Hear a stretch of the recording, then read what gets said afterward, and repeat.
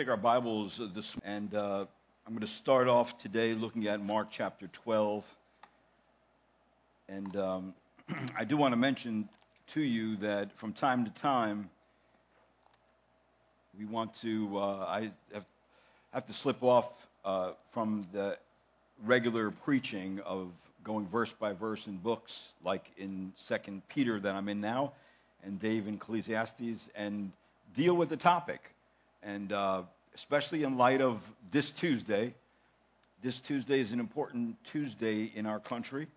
So I want to look at today really three principles with regard to the Christian and government, and then some observations of discernment when choosing a candidate. And believe me, it is my most uncomfortable subject, but I think it is needed from time to time. So let me have a word of prayer, and then we're going to be reading from Mark chapter 12. Let's pray. Father, this morning we do thank you for your kindness to us and your love to us and your mercy that you have extended to us, not only as your people, but as a country. And I pray, Lord, that you would continue to, as I know you will, watch over your church. We know that the gates of hell still want to kick against it, and it will stand, Lord, no matter what. But I pray you would also be with our country. Lord, give us mercy in this election, and have your way this time around.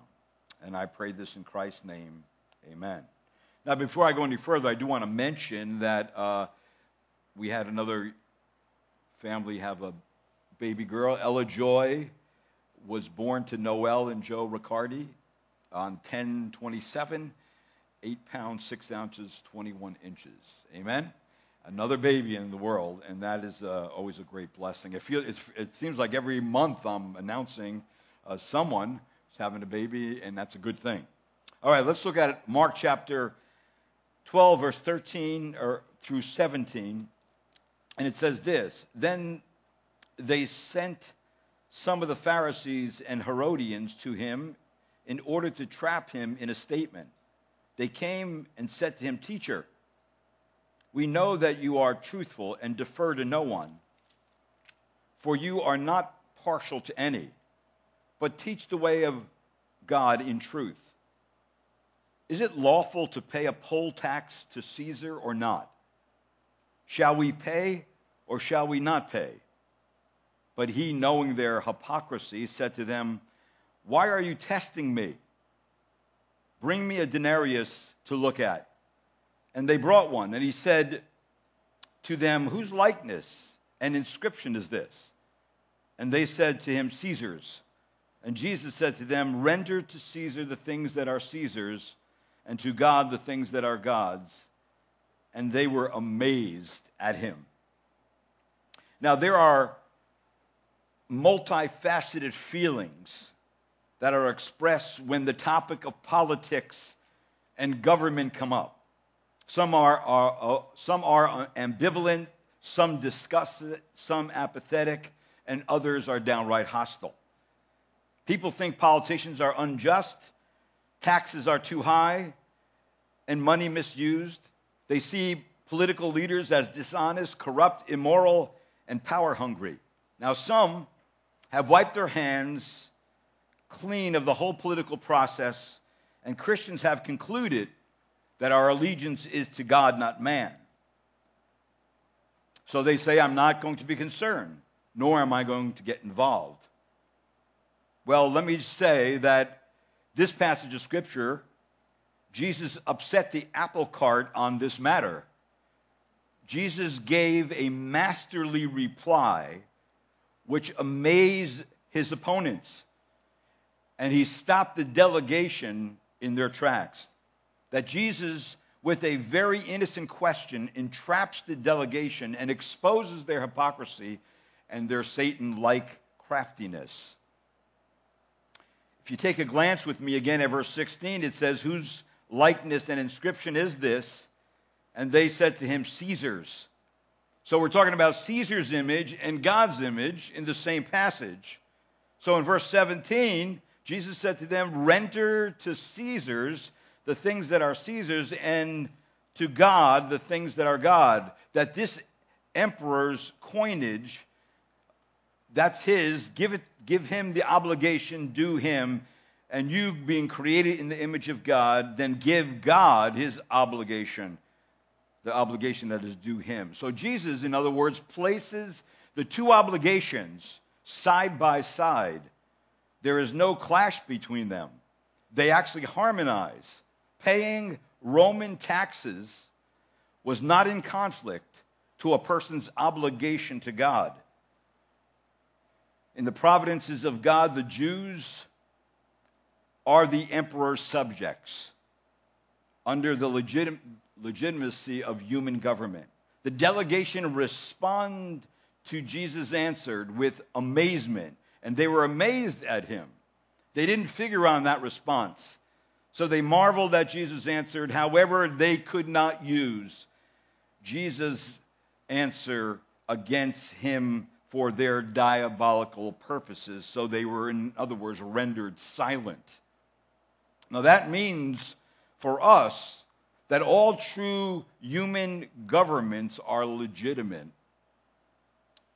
We all have a responsibility to obey, as long as they do not violate God's laws. We must give God what is rightfully his, and we must give Caesar or government what is rightfully theirs. So I want you to contemplate with me at least 3 principles of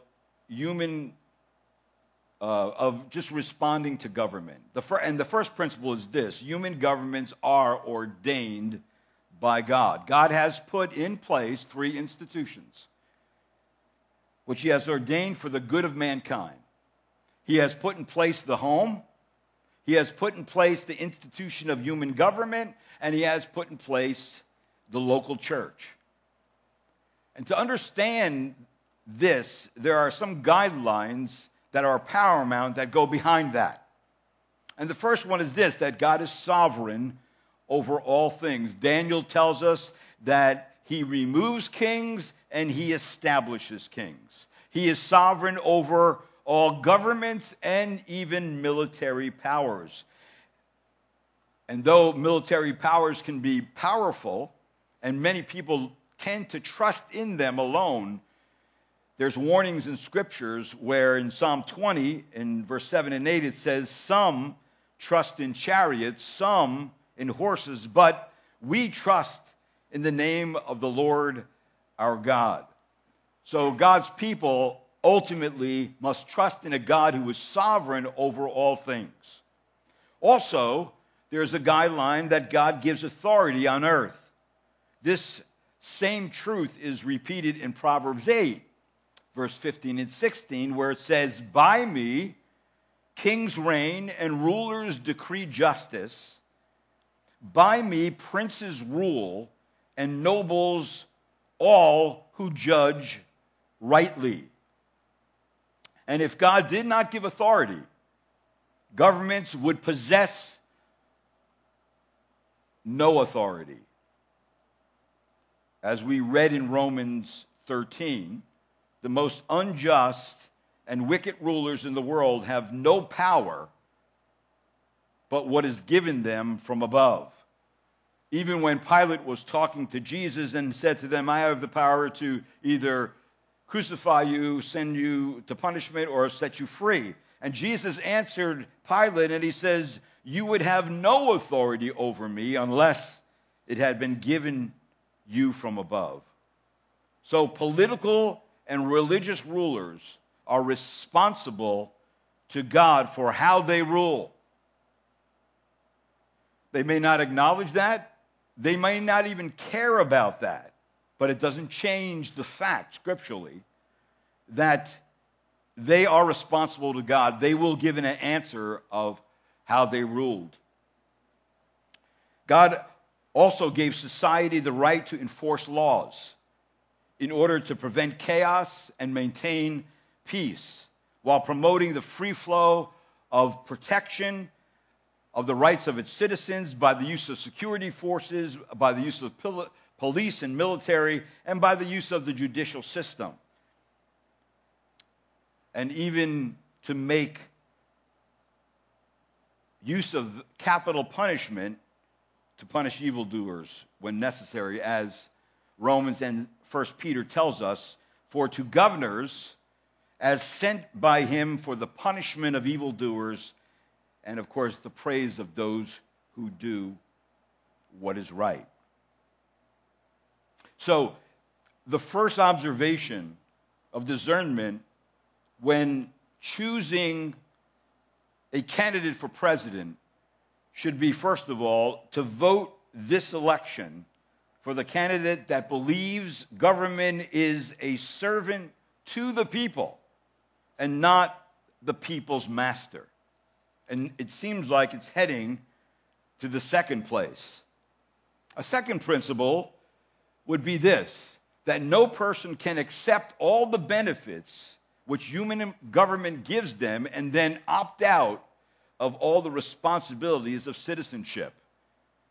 When Christians have at least 4 responsibilities to government, and we saw those principles or those responsibilities right in Romans chapter 13, which was read. So all citizens are to seek the good of their country and do nothing or join in nothing that tends to disturb that peace. We ought to be respectful, law-abiding citizens which have the right attitude towards those who would be in leadership over us. Now, what are some questions to that? Why are we to respect government? Well, because of Romans chapter 13, verse 1 and 2, where it says every person is to be in subjection to the governing authorities, for there is no authority except from God, and those which exist are established by God. Therefore, whoever resists authority has opposed the ordinance of God, and they who have opposed will receive condemnation upon themselves. And how are we to respect government? Civil authorities act on God's behalf to maintain order, to uphold justice, to punish wrongdoing, to resist the practice of evil, as it says in Romans 13, verse 4 and 5. It says, for it is a minister of God to you for good. But if you do what is evil, be afraid, for it does not bear the sword for nothing. For it is a minister of God, an avenger who brings wrath on the one who practices evil. Therefore, it is necessary to be in subjection, not only because of wrath, but also for conscience sake. So that is the first responsibility that we have to government. The second one would be that we shall do everything in our power to promote the welfare by being prayerful citizens. Christians are to be a praying people. In fact, every Wednesday on Zoom in our church, for those who are logging in and praying with others, we pray every single week for our governmental leaders. And why do we do that? Because the Bible says to do that. It says we are to pray for the world of mankind in general, but specifically are commanded to pray for rulers and those in authority. Well, 1 Timothy chapter 2, verse 1 and 3 says that. It says, first of all, then I urge that entreaties and prayers, petitions and thanksgiving be made on behalf of all men, for kings and all who are in authority. And why do we do that? Here's the reason. Scripture gives us the reason. So that we may lead a tranquil and quiet life in all godliness and dignity. This is good and acceptable in the sight of God our Savior. And that's what we all want. We all want to live a life, a quiet life, a peaceable life, don't we? And then we are to do that as Christians to grow in godliness, not to use that time just on ourselves, but to grow in the Lord. So when Paul wrote these words, the kings were heathens, enemies of Christianity, persecutors of Christians, dictators that wanted to dominate people, put heavy taxes upon them, and then also we are told in Scripture to pray for them. So our leaders are not going to be holy men or always just men, but we are to pray that they become that. So we are to pray that our leaders should become just, so they rule over men righteously. We also should pray that they come to fear God and realize the weight of that position is not given to them for nothing, but they are responsible before God. We should pray that they ultimately would be converted, that there would be enough people that write into them, surround them, challenge them, that there is a greater authority, a sovereign God, and that God has sent Christ Jesus into the world to save sinners, and that they would come and believe in Christ. And then we should also pray that our governmental leaders would definitely punish evildoers. As it says again in Romans 13, verse 4, for it does not bear the sword for nothing. For it is a minister of God, an avenger who brings wrath on the one who practices evil. And then ultimately, too, that they would praise those who actually do good, and tells us that in 1 Peter, and praise those who do right. We need good examples before us of people who are actually doing what is right, and even governmental leaders who will ultimately do what is right. Now, let's just say that a state governor came up with the Law Enforcement Protection Act. And in that act, they put that act in place so it would stop the rioting that is going on in many U.S. citizens. And the act would read like this: arrested during a riot, stay in jail until you stand before a judge. Participate in a riot, forfeit state benefits and employment. Strike a cop, mandatory 6 months minimum. Violent assembly, that's a felony. Block a roadway, that's a felony. Participate in a riot from out of state, that will be an enhanced sentence.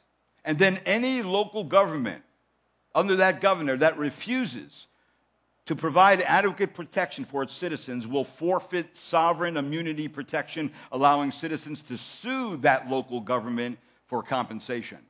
And then a last thing, that any municipality that defunds the police will be defunded of future grants and aids. Now, if that was put out by our governor or any governor, would you be behind that? Would you say, yes, that's what I've been thinking? Well, the only one that I know who has put out an act like that is Governor Ron DeSantis from Florida. And I have not known, or I do not know of any rioting that's been going on in their state, because he was willing to take the sword and the power that he has as a governor to protect the people. That is what is saying in Scripture. There's another responsibility we have as people of the United States and of people of any country, would be to pay taxes. Now, taxes are never enjoyable. If a person enjoys paying taxes, they need to have their head examined. Some have likened paying taxes as to going to a dentist for a root canal. And you have heard the saying, two things are certain in human existence: death and taxes. And people will do anything they can to avoid both.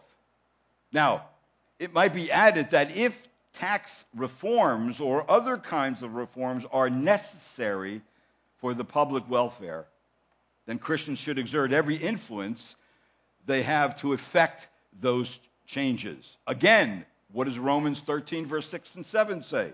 For because of this, you also pay taxes. For rulers are servants of God, devoting themselves to this very thing, rendered to all what is due them: tax to whom tax is due, custom to whom custom, fear to whom fear, and honor to whom honor. The Roman government of Paul's day deified Nero as the emperor. They ran a welfare state. They sponsored many pagan practices. Rome certainly did not use its tax money as Christians would desire. Today, it's the same. Government uses tax money on things we hope and pray they would not, like government giveaway programs. The whole program of welfare was proven not to work. It just makes people lazy and bad citizens. Or a taxpayer-funded abortion program. We all know that the federal government is extraordinarily wasteful and extraordinarily inefficient. And it often creates far more problems than it solves.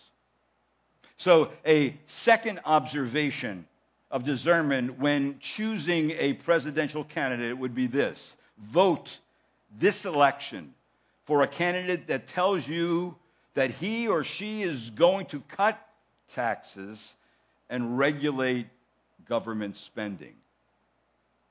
What we need is really drastic cuts in taxes and also drastic cuts in government spending in order to release the power of the private sector that can produce productive jobs and increase productivity in our country. Simply put, people are gainfully employed. And of course, that brings me to a fourth responsibility under this second principle, in that we should vote, yet realizing God has already determined the outcome. People across the United States have already started to vote by mailing or dropping off sealed ballots. On or by Tuesday, November 3rd, 2020, millions of Americans will or would have already cast their votes. Make sure you're one of them. This is one of the greatest privileges of being a citizen of the United States of America. The 30th president of our country, Calvin Coolidge, said, "The whole system of American government rests on the ballot box. Unless citizens perform their duties, such a system of government is doomed to fail." Voting, not only is it a privilege as an American citizen, but it is our responsibility as Christians. So a third observation of discernment would be this: vote this election for the lesser of two evils. In other words, which candidate can you discern to be more righteous, to make more righteous decisions based on what is right? Just like it says in Proverbs 29:2, when the righteous increase, the people rejoice. But when a wicked man rules, the people groan. And I'm sure that you've already done that in some way. When you see something drastically wrong and politicians doing the wrong thing, it groans. It causes your spirit to groan. This election probably has caused more anxiety in our country than any other thing. When it comes to moral, judicial decisions relating to unborn infants, sexual values, family values, and religious freedom, who is the most truthful? Who is the most honest? And remember, we are not voting for a pastor or a holy man. We are voting for a president who is flawed, and some may have many flaws. But we have to focus in on the issues of things. What's going to affect us most as citizens of our country? You know, with grateful and humble hearts, Americans once honored the God who granted her blessing and freedoms, but slowly, almost unnoticeably, she began to be infiltrated by secular humanism. Her institutions, the courts that once legislated against immorality, began to grant freedom to every person to do which is right in their own eyes, just like judges. Lines of right and wrong are blurred, completely blurred today. In time, all sorts of ungodly behavior became acceptable, even admired. Americans no longer were shocked when outlandish things took place on a public level. See, when God fades from a nation's conscience, one can justify about anything. Just about anything. God said, "Thou shalt not kill" in the commandments. "Thou shalt not murder" in the commandments. Americans gave murder a new name: abortion. 68 million have been murdered since Roe v. Wade. The IRS has made abortion clinics charitable organizations and therefore exempt from taxes. I don't know if they backed off on that a little bit since then. Also, God calls it the sin of sodomy. The new name is homosexuality, gay rights, alternate lifestyles, lesbian, gay, bisexual, transsexual, queer, and the alphabet of all the perversions that goes on and on and on. God also calls sexual sin perversion, an abomination before him. Americans call pornography harmless adult entertainment. Some results have been polluted minds, broken marriages, incest, child abuse, and the depraved sin list of sins goes on. A study conducted some years ago by the Michigan State Police using the computer to classify 35,000 sex crimes in that state over a period of 20 years found that 43% were pornography related. Since pornography infected America with its fatal disease, it is now a strong multi-billion-dollar industry that has also spilled over and tarnished the movie industry, the social media industry. And can anyone deny that the movies are dirtier and more perverted than ever? That the internet has been made into a pornographic superhighway. We have come a long way from Leave It to Beaver and Andy Griffith Show and Mr. Rogers' Neighborhood.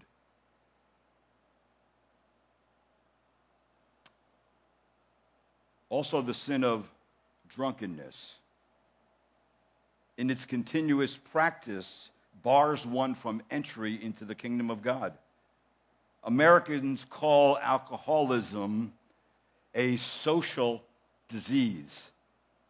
We now have a large part of our nation which are addicted to alcohol and also addicted to both illegal and prescription drugs. Now, I wanted to stress this one in particular because this voting cycle, U.S. citizens are asked to vote yes or no on the legalization of marijuana in New Jersey. I don't know if you opened your ballot yet or if you voted yet, but it could be a little bit shocking. When I was growing up, we called it dope for good reason, because it made you dopey. That's what we need, more citizens intoxicated and stoned on pot. And it's well confirmed that marijuana is an entry drug into all other kinds of drugs. Now, I also want to bring to your attention an experiment that actually happened in the United States, in the state of Pueblo, Colorado, or in the state of Colorado, the city of Pueblo.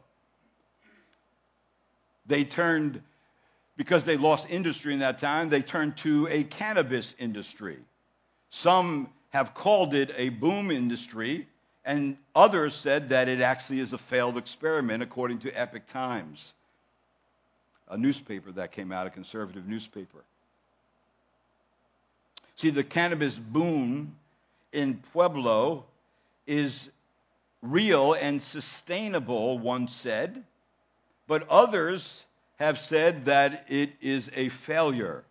So far, 11 states have legalized retail marijuana, and 4 others, New Jersey, Arizona, Montana, and South Dakota, are considering it on this ballot. Now, marijuana is still an illegal Class 1 drug according to federal law.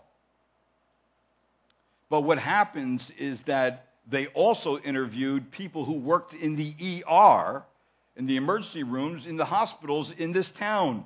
And they had a completely different story as to the success of this particular experiment.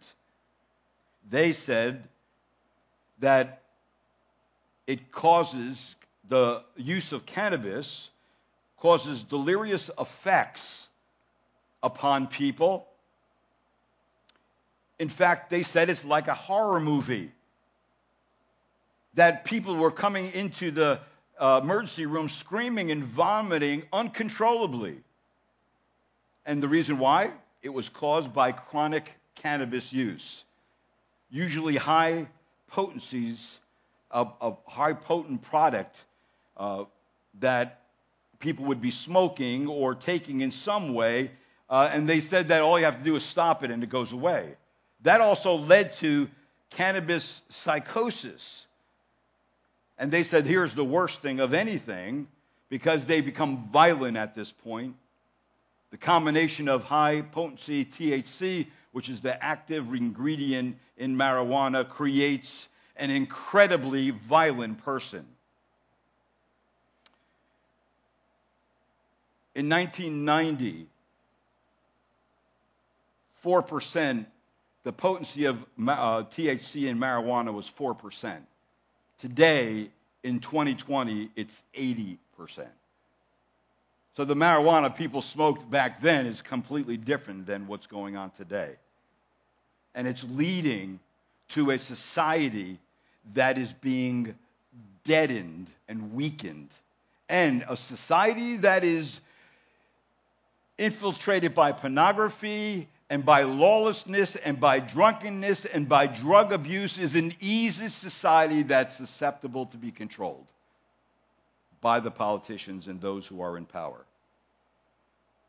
America once legislated against those things that God said to be wrong, but gradually we began to tolerate it, then accept it, then condone openly, and even promote that which is unthinkable. When a nation no longer acknowledges the Creator and the laws He has given to regulate society, there's only one thing left. Romans chapter 1, God's judgment.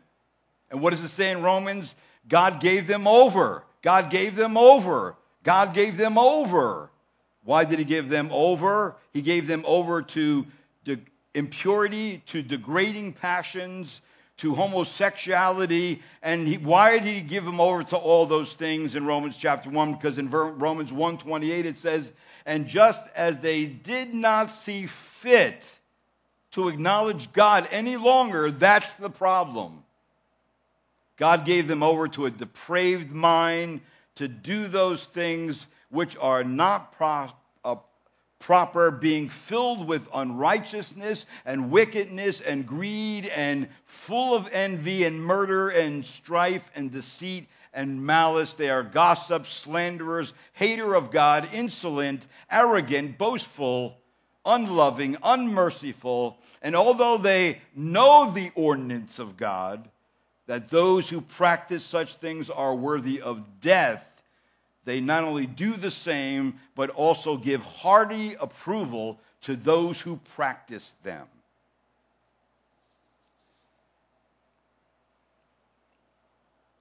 Yes.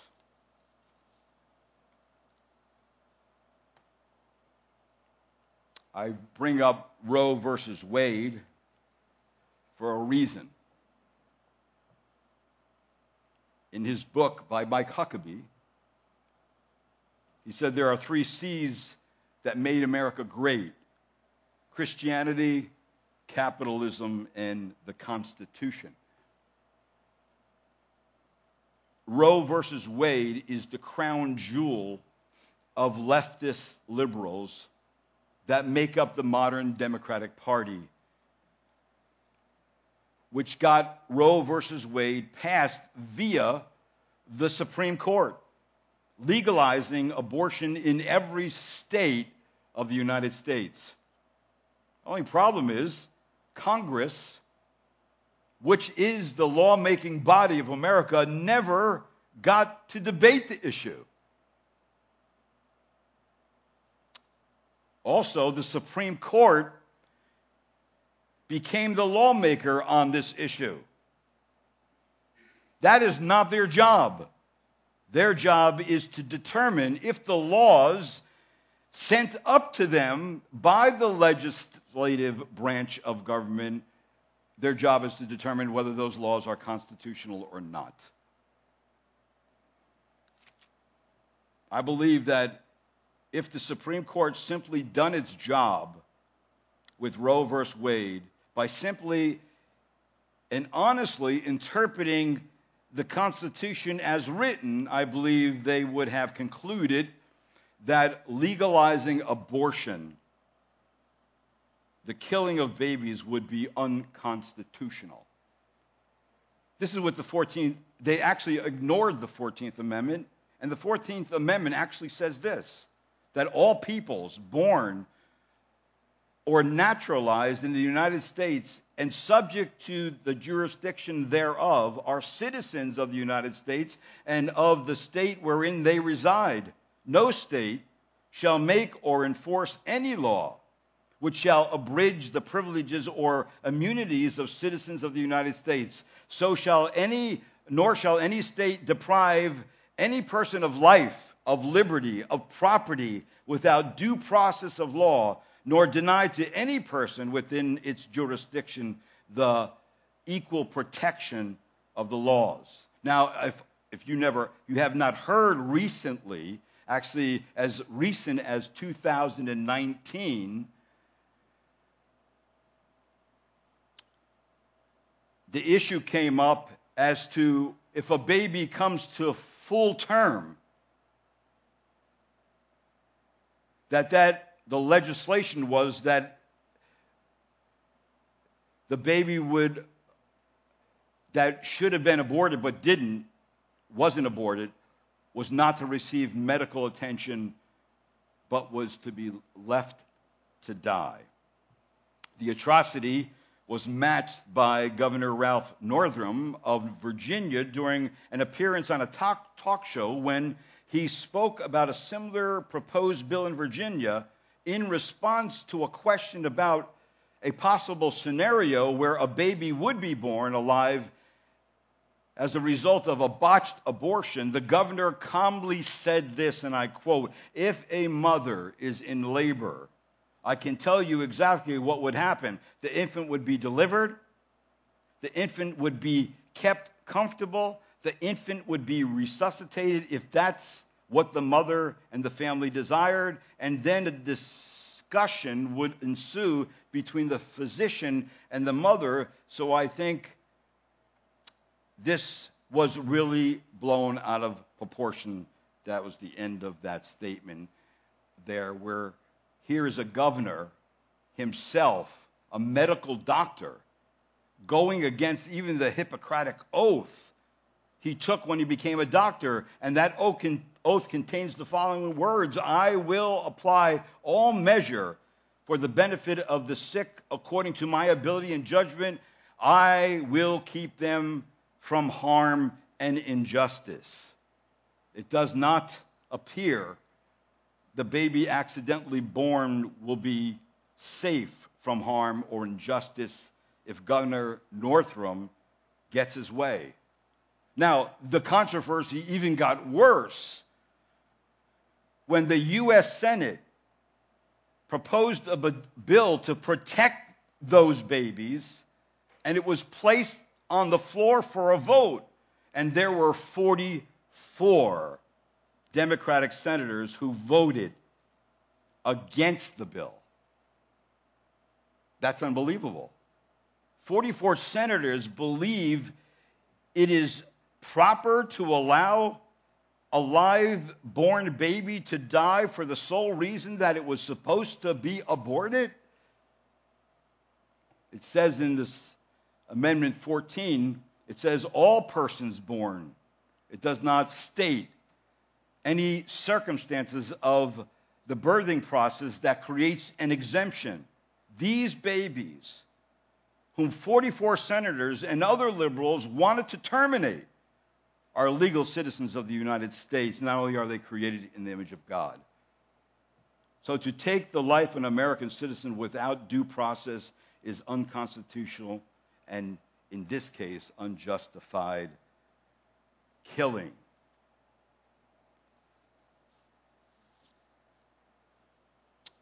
Now, why do I say all that? I say it for this reason. In the fourth observation of discernment, when choosing a president, you have to vote this election for the candidate who will appoint Supreme Court justices who are honest, just, who will advocate moral standards while upholding and properly interpreting the Constitution of the United States. Now, if you already heard, just recently, Amy Coney Barrett was sworn in as a new Supreme Court justice who put her hand on the Bible and promised that she would uphold the Constitution of the United States, and she emphasized, as it is written, because that is the job of the Supreme Court. She is also a constitutionalist, which make many especially liberal-minded people very unsettled. It was Noah Webster who clearly wrote this: the moral principles and precepts contained in the Scriptures ought to form the basis of all our civil constitutions and laws. All the miseries and evils which men suffer from vice and crime and ambition and injustice and oppression and slavery and war proceed from their despising or neglecting the precepts contained in the Word of God, in the Bible. That is true.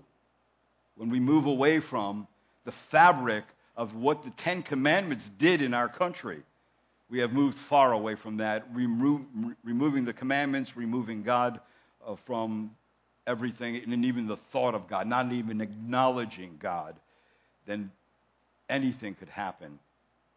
And I realize anything could happen in this election. So a third principle would be this: that government has its proper limits, boundaries, and demands, and must remain there. All belong to God. God is sovereign over human affairs, including political affairs.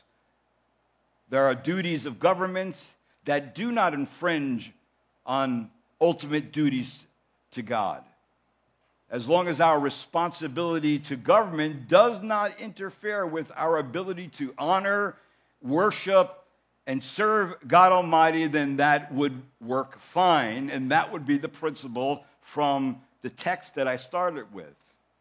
That we render to Caesar that which is Caesar's, and to God that which is God. They're together. They don't separate.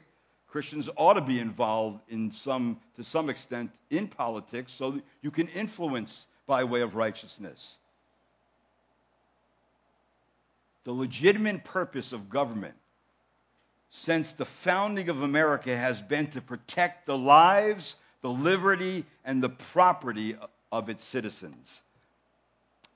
The history of liberty, according to Woodrow Wilson, is a history of limitation of governmental power, not the increase of it. Concentration of power is what always precedes the destruction of human liberties. So our country today is on a slippery slope of those who want to entangle us more and more in the failed experiment of socialism. What is socialism? It is either that the government owns the means of production or controls the means of distribution. Simply put, the government takes from you and maybe gives it to someone else who needs it more. See, the government in that scenario must have the power because the government is God. The government will be the provider for the needs of people, so then the people's allegiance will be to the government and not to God. And the end of socialism takes away a person's initiative, their creative ability, their independence, and for lack of a better word, makes them a slave. If this happens, and it is happening already, it will move our country more and more into despotism, socialistic anarchy, and economic ruin. So this fifth and last observation of discernment when choosing a president is this: vote this election for the candidate who will make policies that will shrink government and restrain its power over its citizens. Vote for the candidates who will be able to negotiate deals from benevolent strength. Vote for the candidate that will keep our military strong and will keep our borders secure. Now, what if the government tells us to do something immoral or anti-biblical, or if the government tells us not to do what God said we should do? So then, there are limits to our obedience.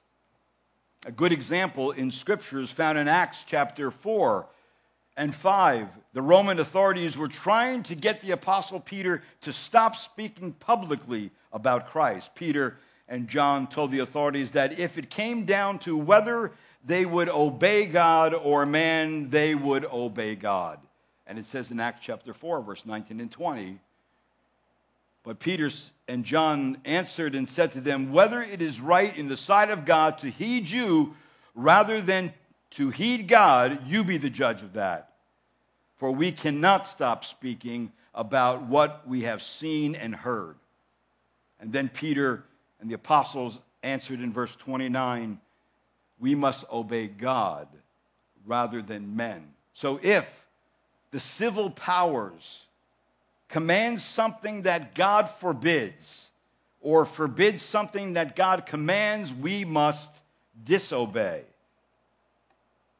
If the time comes that we must disobey, then we must do it as respectfully as possible.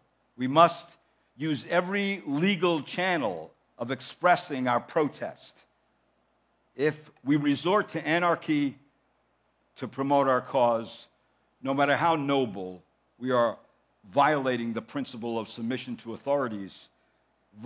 Really, violence and vandalism and other destructive acts are to be avoided by Christians. The big curveball in our political system, in the Constitution, is the Second Amendment, the right to keep and bear arms. There's a lot of discussion on why that is there. I'm not going to mention that right now. But if you go even to Scripture, there are biblical examples of people who resisted evil government policies. You just think about the midwives in Egypt. They refused to murder the newborn Hebrew boys and said no to Pharaoh. Shadrach, Meshach, and Abednego refused to participate when the king ordered all citizens to become idolaters. They refused. They said, if God wants to save us, He'll save us. If he doesn't want to save us, he won't save us. It's up to him, but we're not going to listen to you. That's disobedience. But it was right. Even John the Baptizer spoke out against the immoral lives of King Herod and his wife, even though he faced imprisonment and was put in prison for that very reason, and then finally had his head cut off.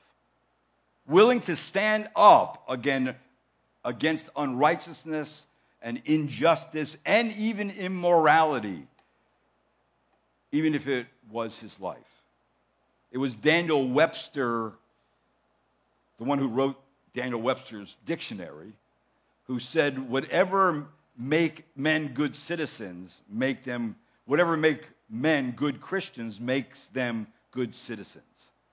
So, as individuals, we can be part of the political process. In politics, we must fight for the candidates that come the closest to the ideals that we hold, while recognizing that no one may agree with us on every single issue. So our priority as Christians is still the gospel. That is always our priority. We can never move away from that. No matter what goes on in the world or the government, we must still preach the gospel. And our message must be clear. Repent and believe in Jesus Christ as Lord and Savior, or judgment is inevitable. Our identity and priorities and mission are not defined by our citizenship on earth, but it is defined by our citizenship in heaven, where our Savior awaits. And we live for him while here. So while we remain here on earth, we are called to be the salt of the earth. We are called to be the light of the world. So I say this morning, that you would be a good citizen and go out and vote.